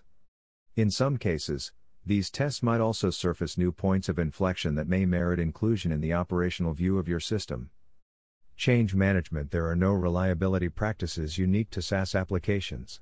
Failure management. There are no reliability practices unique to SaaS applications. Performance efficiency pillar. The performance efficiency pillar focuses on the efficient use of computing resources to meet requirements and maintaining that efficiency as demand changes and technologies evolve. Definition. There are 4 best practice areas for performance efficiency in the cloud: selection, compute, storage, database, network review. Monitoring. Trade-offs. Take a data-driven approach to selecting a high-performance architecture. Gather data on all aspects of the architecture, from the high-level design to the selection and configuration of resource types. By reviewing your choices on a cyclical basis, you will ensure that you are taking advantage of the continually evolving AWS cloud. Monitoring will ensure that you are aware of any deviance from expected performance and can take action on it. Finally, your architecture can make trade-offs to improve performance, such as using compression or caching, or relaxing consistency requirements. Best practices selection. SaaS Perf 1. How do you prevent one tenant from adversely impacting the experience of another tenant? In a multi-tenant environment, tenants might have profiles and use cases that impose significantly different loads on your system. New tenants with new workload profiles might also be continually added to the system. These factors can make it very challenging for SaaS companies to build an architecture that can meet the rapidly evolving performance requirements each of these tenants. Handling and managing these variations in tenant load is key to the performance profile of a SaaS environment. A SaaS architecture must be able to successfully detect these tenant consumption trends and apply strategies that can scale effectively to meet tenant demands or restrict the activity of individual tenants. There are a variety of strategies that can be used to manage these scenarios where a tenant might be placing a disproportionate load on your system. This can be achieved through isolation of high-demand resources, introduction of scaling strategies, or the application of throttling policies. In the simplest and most extreme case, you might consider creating tenant-specific deployments for parts of your application. The diagram in Figure 22 illustrates one way that you might decompose your system to address performance challenges. Figure 22, addressing performance with siloed services. In this example, you'll notice that we have 2 distinct deployment footprints, some in a silo model and some in a pool model. On the left side of the diagram, you'll see that separate instances of product, order, and cart microservices have been deployed for each tenant. Meanwhile, on the right side of the diagram, you'll see a collection of microservices that are shared by all tenants. The basic idea behind the approach is to carve out specific services that are seen as critical to the performance profile of our application. By separating them out, your system can ensure that the load of any one tenant won't impact the performance of other tenants, for this set of services. This strategy can increase costs and decrease the operational agility of your environment, but still represents a valid way to target performance areas. This same approach may also be applied to address compliance and isolation requirements. You might, for example, deploy an order management microservice for each tenant to limit any ability for one tenant to adversely impact another tenant's order processing experience. This adds operational complexity and reduces cost efficiency, but can be used as a brute force way to selectively target cross-tenant performance issues for key areas of your application. Ideally, you should try to address these performance requirements through constructs that can address tenant load issues without absorbing the overhead and cost of separately deployed services. Here you would focus on creating a scaling profile that allows your shared infrastructure to effectively respond to shifts in tenant load and activity. A container-based architecture, such as Amazon EKS or Amazon ECS, could be configured to scale your services based on tenant demand without requiring any significant over-provisioning of resources. The ability for containers to scale rapidly enhances your system's ability to respond effectively to spiky tenant loads. Combining the scaling speed of containers with the cost profile of AWS Fargate often represents a solid blend of elasticity, operational agility, and cost efficiency that can help organizations address the spiky loads of tenants without over-provisioning environments. A serverless SaaS architecture built with AWS Lambda could also be a good fit for addressing the spiky tenant loads. The managed nature of AWS Lambda allows your application services to scale rapidly to address spikes in tenant load. There might be concurrency and cold start factors you'd need to factor into this approach. However, it can represent an effective strategy for limiting cross-tenant performance impacts. While a responsive scaling strategy can help with this problem, you might want to put other measures in place to simply prevent tenants from imposing loads that would have cross-tenant impacts. In these scenarios, you might choose to detect and constrain the activity of the tenants by setting limits, potentially by tier, that would apply throttling to control the level of load they place on your system. This would be achieved by introducing throttling policies that would examine the load of tenants, identify an activity that exceeds limits, and throttle their experience. SaaS Perf 2. How are you ensuring that the consumption of infrastructure resources aligns with the activity and workloads of tenants? The business model of SaaS companies often relies heavily on a strategy that allows them to align the costs of their infrastructure with the actual activity of their tenants. Since the load and makeup of the tenants in a SaaS system is continually changing, you need an architecture strategy that can effectively scale the consumption of resources in a pattern that very much mirrors these real-time, unpredictable patterns of consumption that are part of the SaaS experience. The graph in Figure 23 provides a hypothetical example of an environment that has aligned infrastructure consumption and tenant activity. Here the blue solid line represents the actual activity trends of tenants spanning a window of time. The red dashed line represents the actual infrastructure that's being provisioned to address the load of tenants. Our strategy here, in an ideal environment, would be to keep the gap between the red and blue line as small as possible. You'll always have some margin for error here where you have some cushion to ensure that you're not impacting the availability or performance of the system. At the same time, you want to be able to deliver just enough infrastructure to support the current performance needs of your tenants. The key challenge here is that the load shown in this diagram is often unpredictable. While there may be some general trends, your architecture and scaling strategies can't assume that the load today will be the same tomorrow or even in the next hour. The simplest approach to aligning consumption with activity is to use AWS services that provide a serverless experience. The classic example of this would be AWS Lambda. With AWS Lambda, you can build a model where servers and scaling policies are no longer your responsibility. With serverless, your SaaS application will only incur those charges that are directly correlated with tenant consumption. If there's no load on your SaaS system, there will be no AWS Lambda costs. AWS Fargate also enables a container-based version of this serverless mindset. By using Fargate with Amazon EKS or Amazon ECS, you only pay for the container compute costs that are actually consumed by your application. This ability to use a serverless model extends beyond compute constructs. For example, the storage pieces of your solution can rely on serverless technology as well. Amazon Aurora Serverless allows you to store relational data without needing to size the instances that are running your database. Instead, Amazon Aurora Serverless will size your environment based on actual load and only charge for what your application consumes. Any model that lets you move away from a need to create scaling policies is going to streamline your operational and cost experience.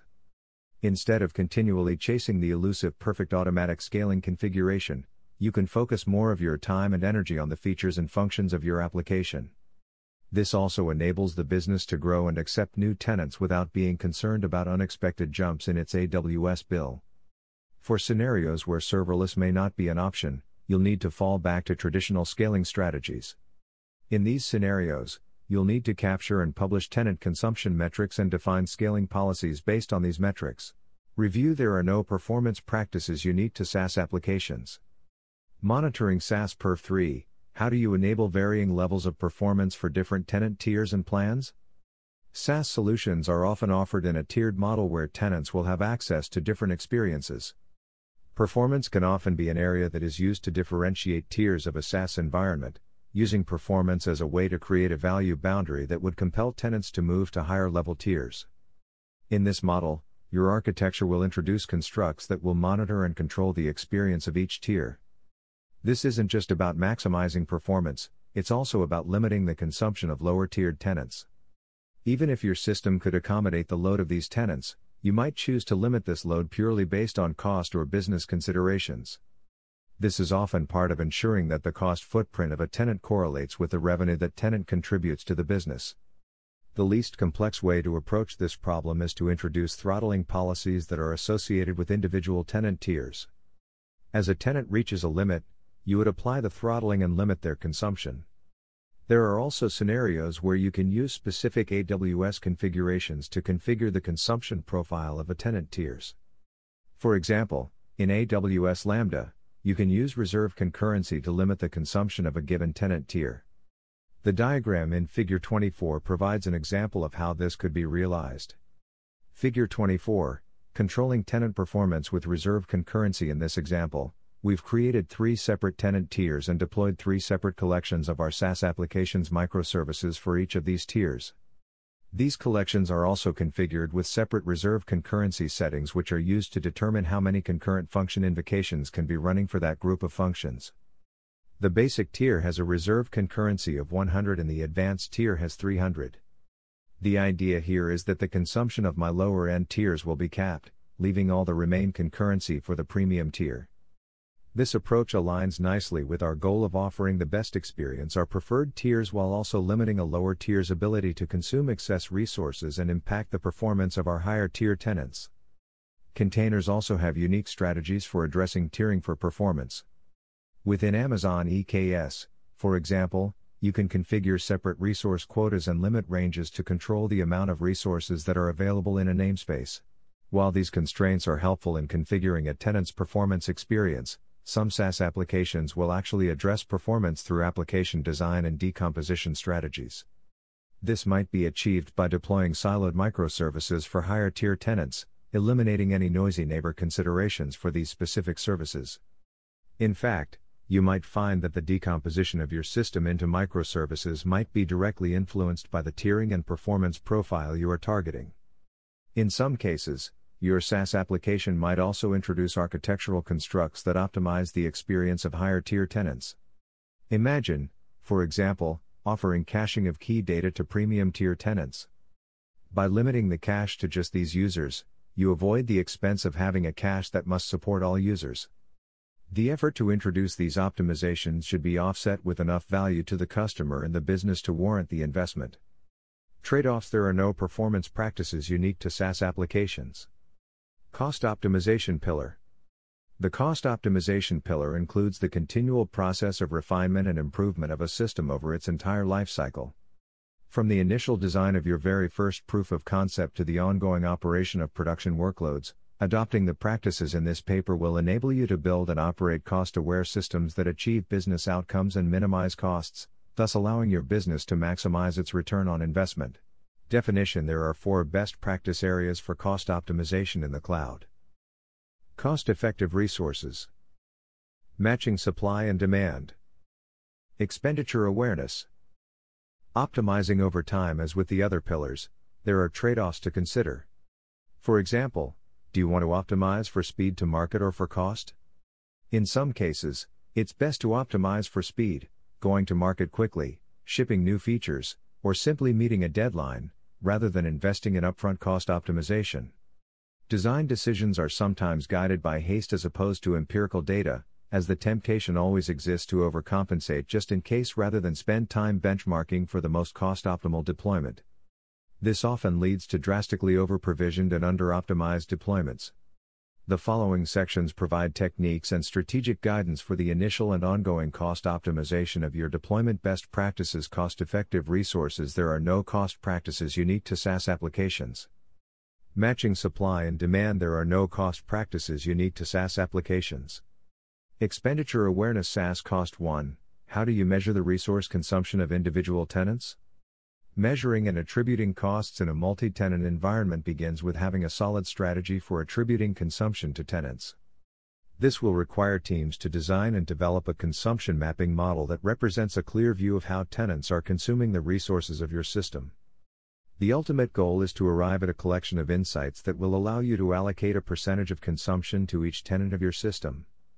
Assembling this view of consumption can be particularly challenging in a multi-tenant environment where tenants might be sharing some or all of the system's resources.